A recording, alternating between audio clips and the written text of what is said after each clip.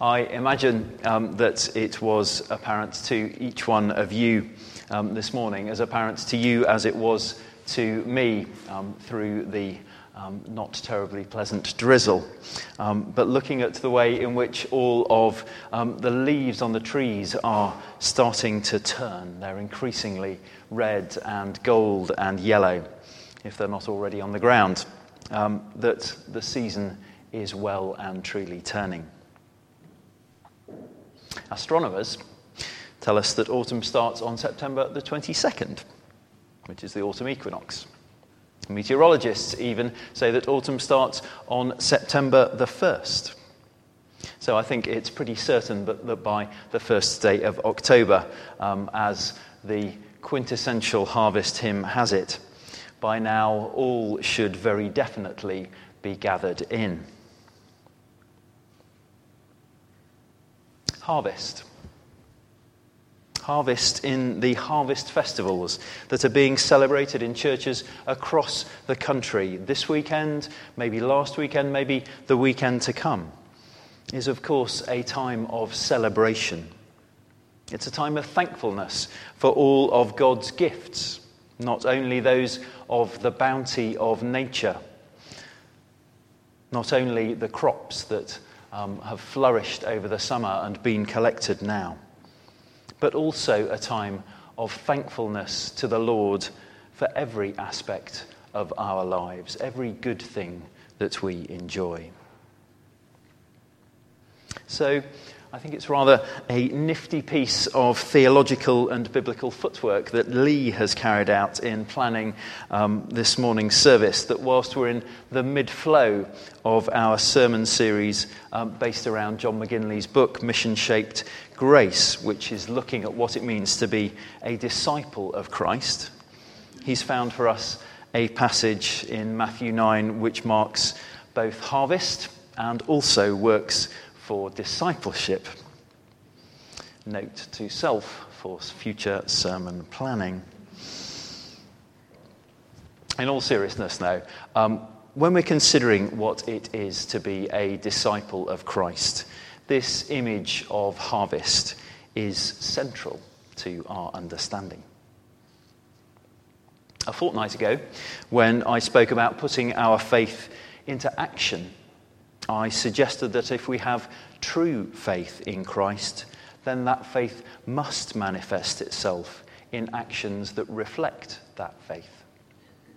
And since Jesus went around not only doing good, but also called others to follow him, we too are not only to do good in his name, but we're called to lead others to follow him too.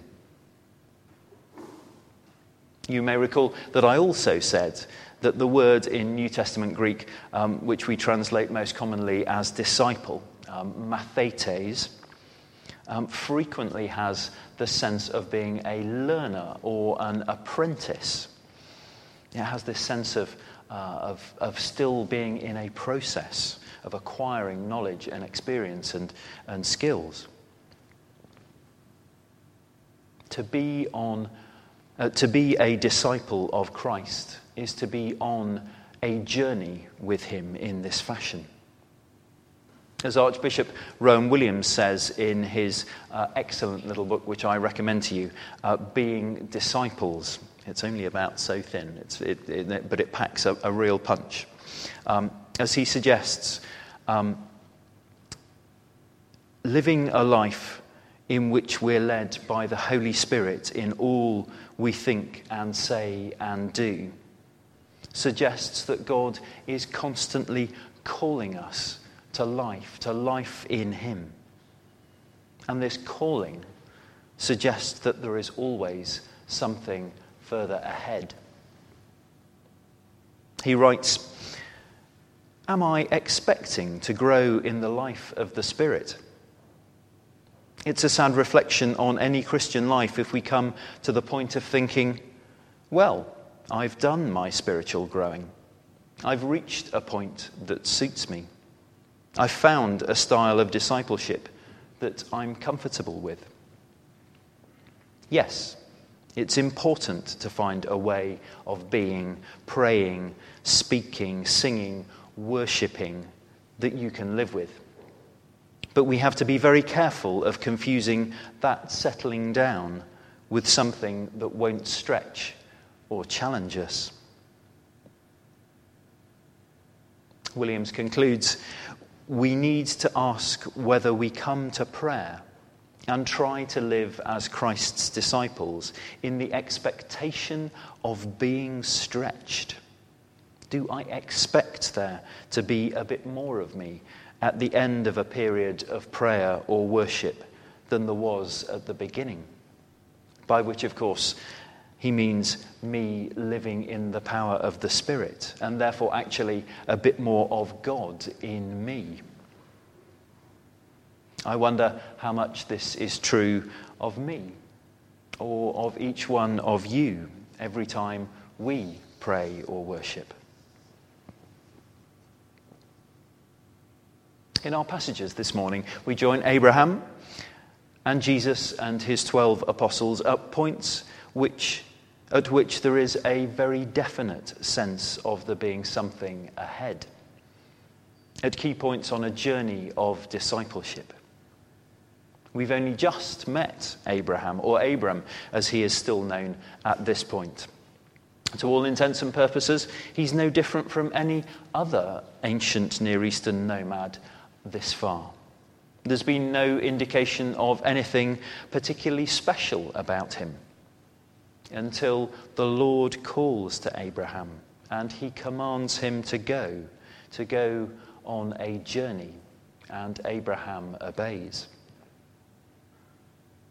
Similarly, Jesus is just about in the first verses of Matthew 10, straight after our passage from his gospel. Jesus is about to call his 12 disciples to him and to give them the authority to drive out impure spirits and to heal every disease and illness, and to send them out to do precisely that. It's a key point in their calling with Jesus too. I'd like to suggest to you this morning that there are three key aspects of discipleship, of being on this journey with Christ, on a journey with God, on a journey with the Holy Spirit, that we can learn from these passages this morning. The first of these characteristics is thankfulness. Thankfulness. Discipleship as a gift and as a blessing. Being a disciple of Christ, although it can be very challenging, is a gift from God. There's nothing better that we can do with our lives than to seek God's will for those lives and to follow him in this. In his calling of Abraham to follow him, God declares that he will bless him and his people. God's gift to him. Abraham recognizes this gift, the gift of being able to follow the Lord, and that God is with him as he does so. And so we read at the end of our passage that he builds an altar in thankfulness to the Lord, and he calls on his name. But also, through Abraham following him, God, in turn, through Abraham, declares that he will bless all the peoples of the earth. Through his discipleship, Abraham gives the gift of God's blessing to others, the blessing to the nations that finds its ultimate fulfillment in the person of Jesus. Equally, through their discipleship, Jesus' 12 apostles bring the gift of healing to those whom they encounter. Matthew says that Jesus sees the crowds in front of him as being like sheep without a shepherd, harassed and helpless. These people are lost, they're vulnerable, they're defenseless. In Jesus' time, to be a sheep in Palestine out in the open without the protection of a shepherd was to be utterly vulnerable to bears and wolves and lions. The disciples then had the gift of Jesus to offer these people. We today have the same gift of Jesus' love, Jesus' peace, Jesus' mercy to offer to those to whom we witness,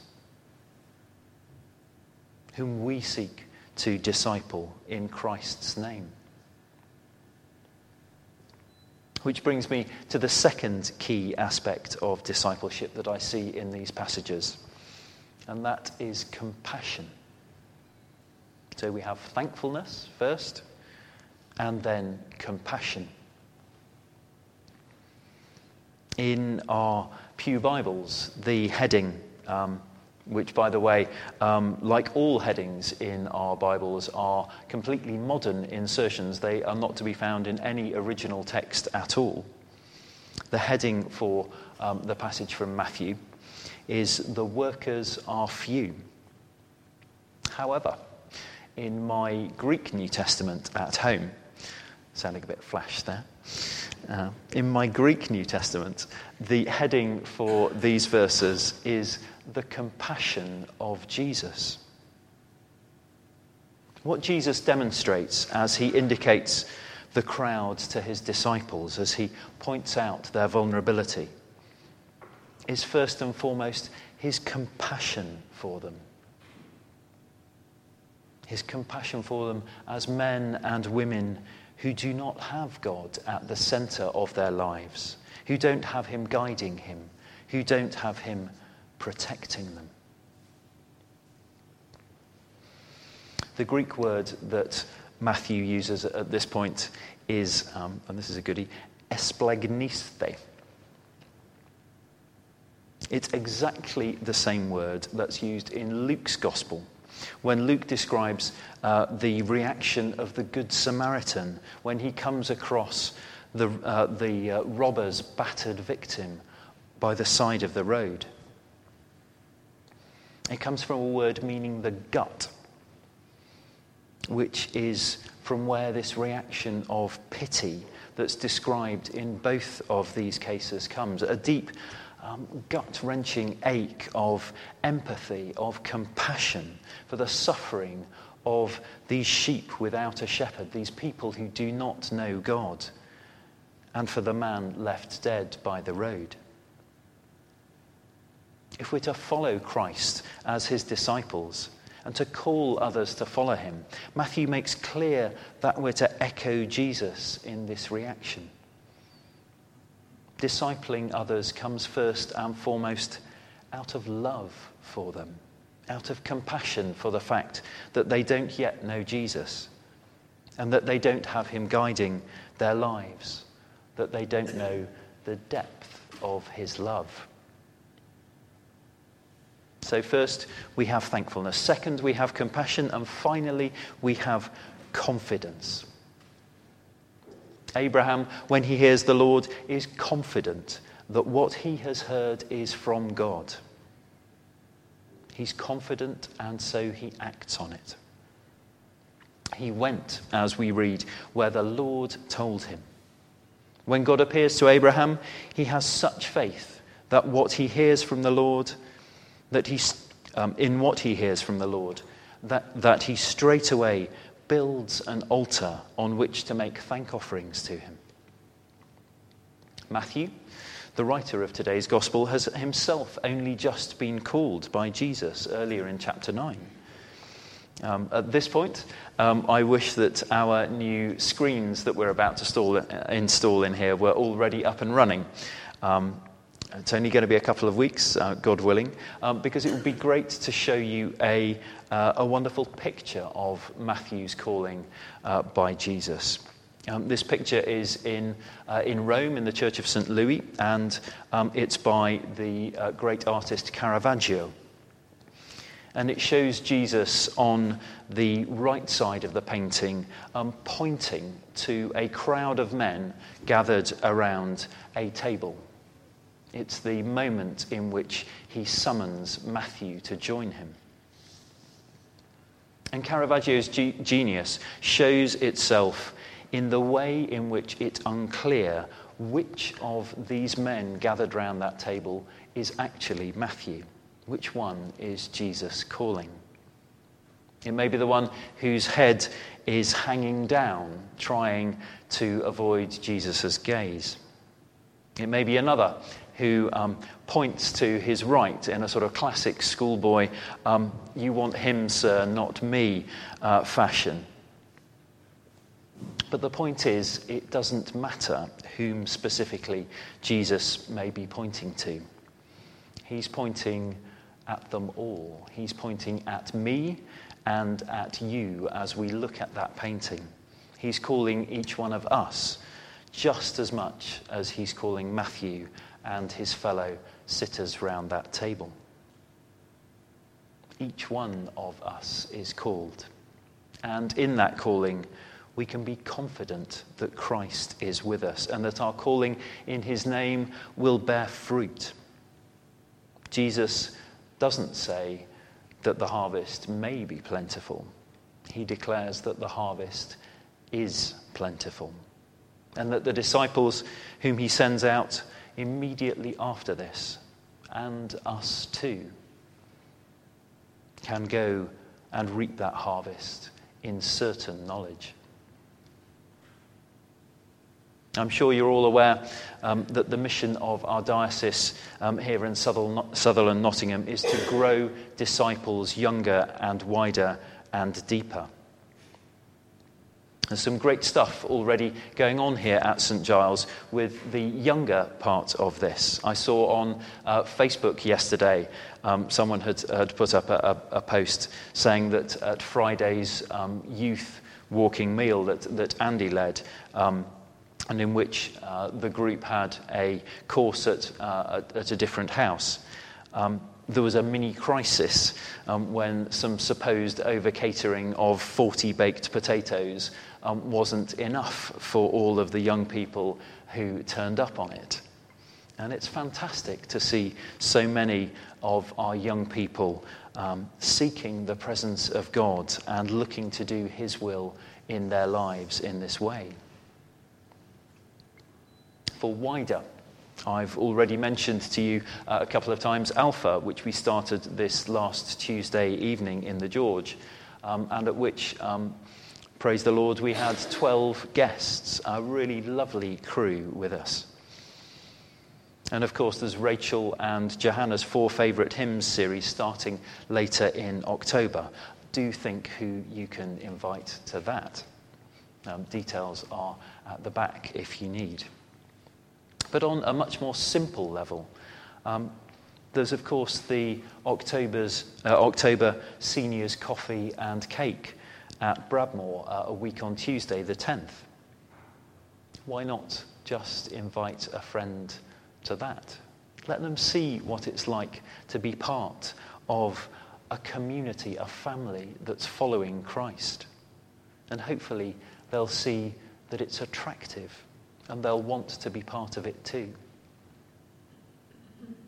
And finally, deeper.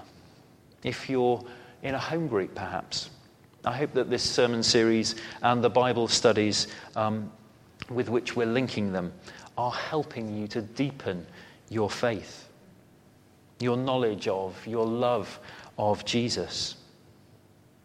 And if you're not already in a group, or perhaps the Julian group that also meets regularly, why not join a home group? Ask Katie Conley or Lee or me about this and we'll get you into one with great pleasure. Maybe we'll even help you start a new one if that's what you'd like to do. But whatever you feel called to do, growing disciples wider, younger and deeper, my prayer is that you will do so thankfully, compassionately, and with confidence that our God will always be here.